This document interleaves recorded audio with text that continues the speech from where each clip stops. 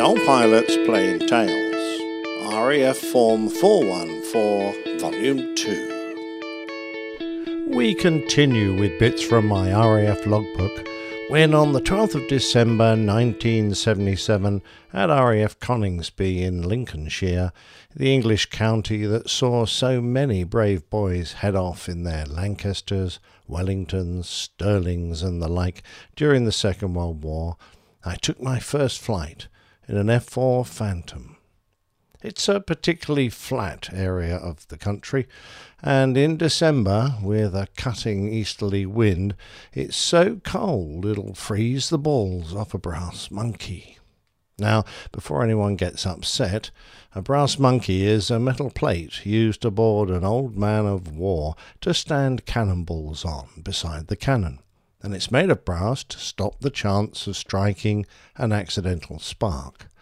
Iron and brass contract at different rates, so when it gets cold, the brass plate can shrink until the balls fall off. I joined number 228 Operational Conversion Unit on Air Defence Long Course number 14. But before I was given the chance to clamber up into the lofty perch that was the cockpit of the Phantom, there was a great deal of ground training and simulators to get through. We sat in classrooms watching technicians in old brown coats chalk up diagrams on the blackboards, or, if we were lucky, use one of those newfangled overhead projectors. The simulator was bolted to the floor, and before we got to use it, the tiny camera that was guided around a model landscape to simulate low flying was disabled.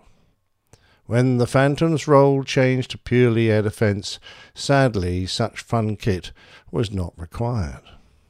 Eventually, when we knew our way around the simulator well enough, and had studied the intricacies of air-blown flaps and slats, etc., we got our chance to fly.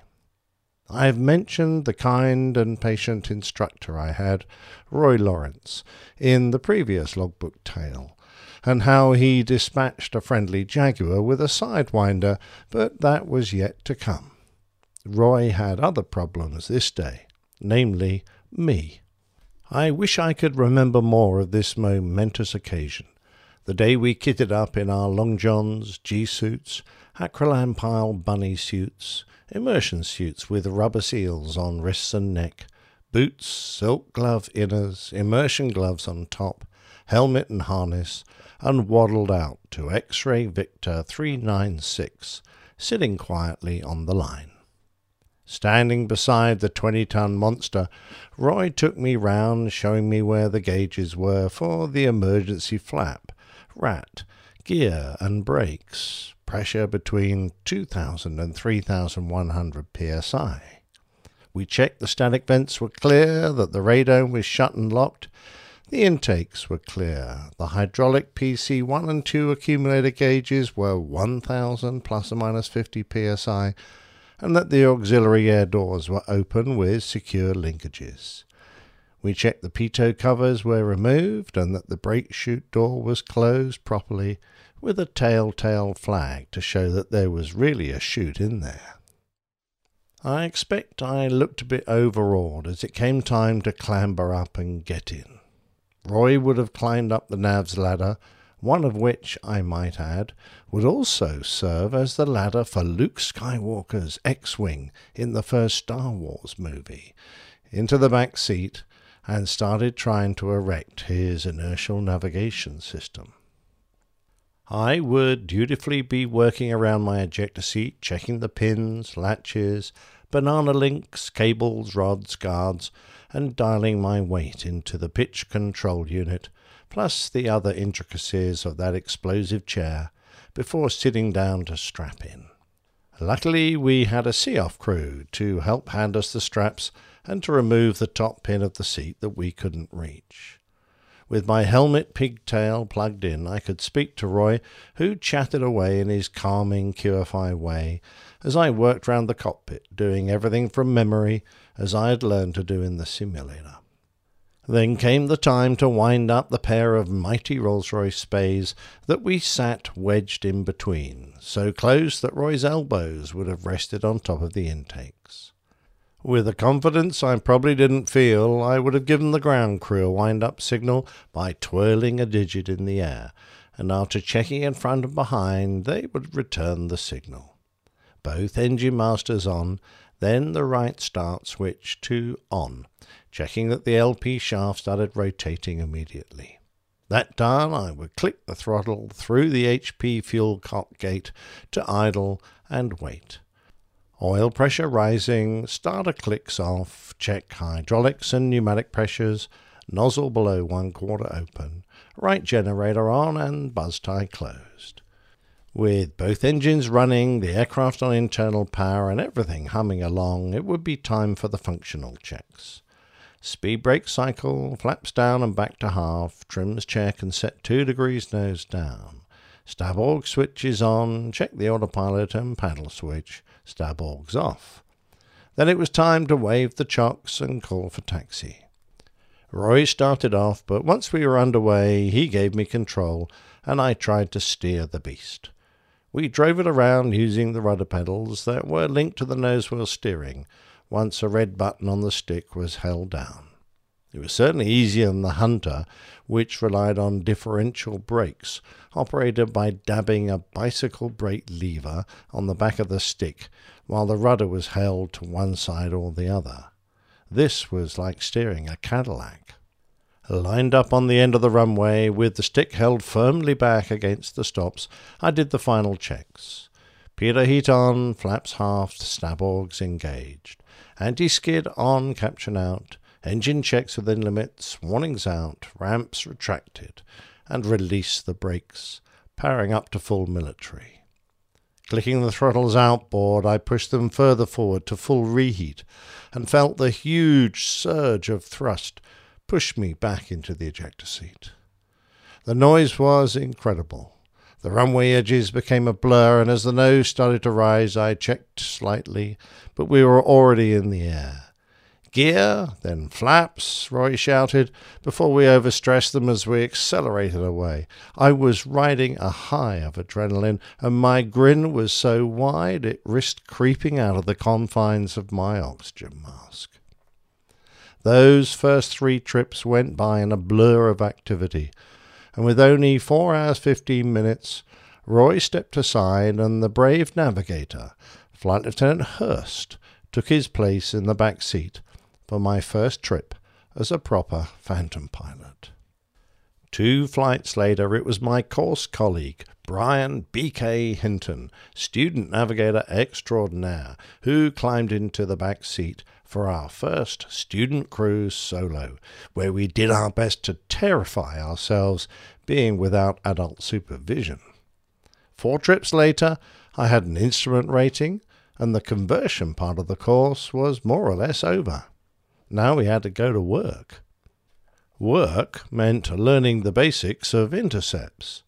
BK and I tried to understand how the Phantom radar display worked. It wasn't an A-scope. That's a simple line like an oscilloscope. It wasn't a C-scope.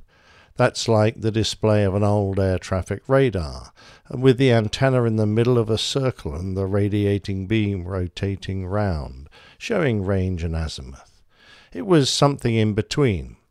Our radar swung back and forth, 60 left, 60 right, so it was like a segment of an air trafficker's C-scope, a bit like a large pizza slice. The drawback of that pizza slice C-scope display was that as a target came close, it would have slid down into that cramped corner at the bottom of the display and would be really difficult to accurately read range and bearing. The cure was to electronically manipulate and distort the display so that the bottom of the scope was as broad as the top. This was called a B-scope, and it meant that the pie-shaped scan now looked like a square. However, in curing one problem, another was created. A target coming straight down the scope directly at us on a collision course holds a constant bearing. This is easy to see on a C-scope, as the blip moves in a direct line heading for the center of the display. If it's going to miss you, its blip track doesn't point directly at you, but slightly to one side. On a B scope, an aircraft on a collision with, say, a 90-degree heading difference, so I'm heading north and he's, say, heading west, will come down a line around 45 degrees to the right of the scope center line. He'll look like he's going to miss, since he's a long way from the center of the display, but, and it's a big but, because of the way the display is distorted to get more detail, we are now the whole bottom of the display, and anything that comes straight down is going to smack us straight in the face. A target that's going to cross ahead or behind will come down in a curved path, a bit like a hockey stick. Straight at first, but slowly as it gets closer, it will diverge slightly before, at the last minute, diving off the side of the display. Hard enough for me to explain, and even harder for us, as students, to understand. BK and I spent evening after evening memorizing blip tracks and collision paths so that we could understand where to put our aircraft to get onto the ideal approach path, hit the key point, and then conduct a controlled turn to roll out directly behind our target at 1 mile. We did it first on paper, then on bicycles pedaling at each other, then on the mechanical monster that was the air intercept trainer, and finally in the aircraft. The only real aids we had were the radar and a compass. The only variables were our heading and our airspeed. For the navs, this was the hardest part of the course, and far from the most exciting. The hard bit for the pilots was air combat training. At last we were allowed to bunt and stunt our meaty monsters. The setups were canned, and we started in the rear quarter of our adversary in a position to attack and told to close for a missile shot. When we commenced, our target would turn into us, and it was up to us to maneuver around them to get that shot, or perhaps close to guns range. This would involve magical maneuvers such as the yo-yo, both high and low.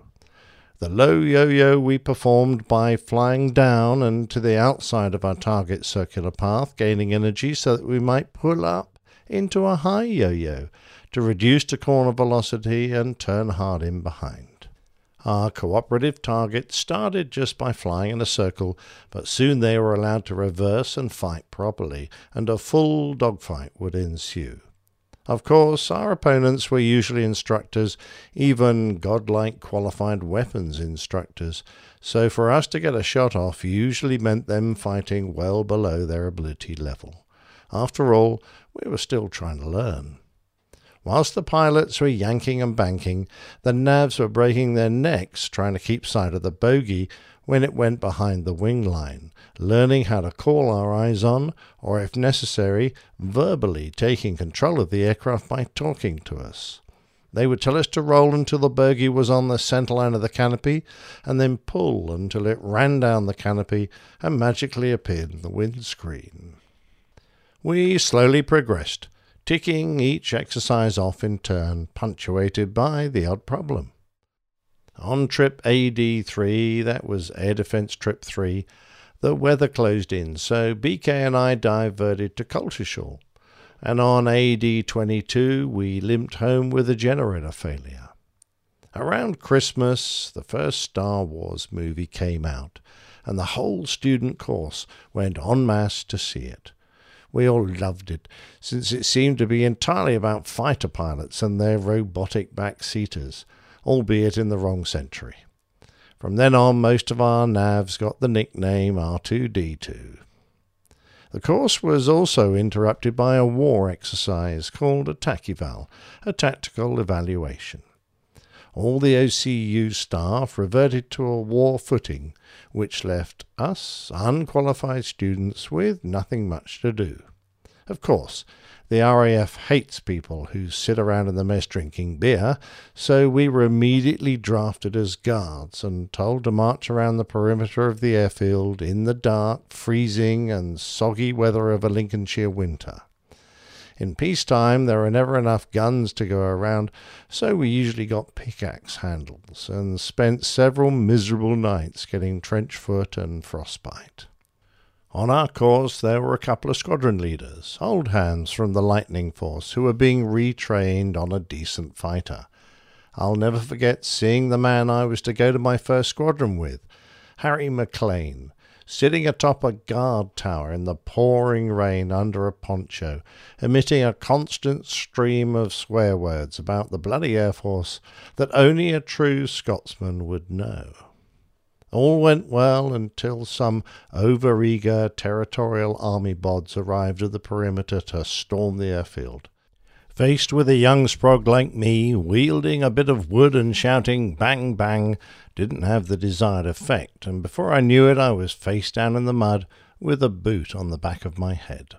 By the end of March the course was over, and I had my posting, number 43 Squadron, the Fighting Cocks.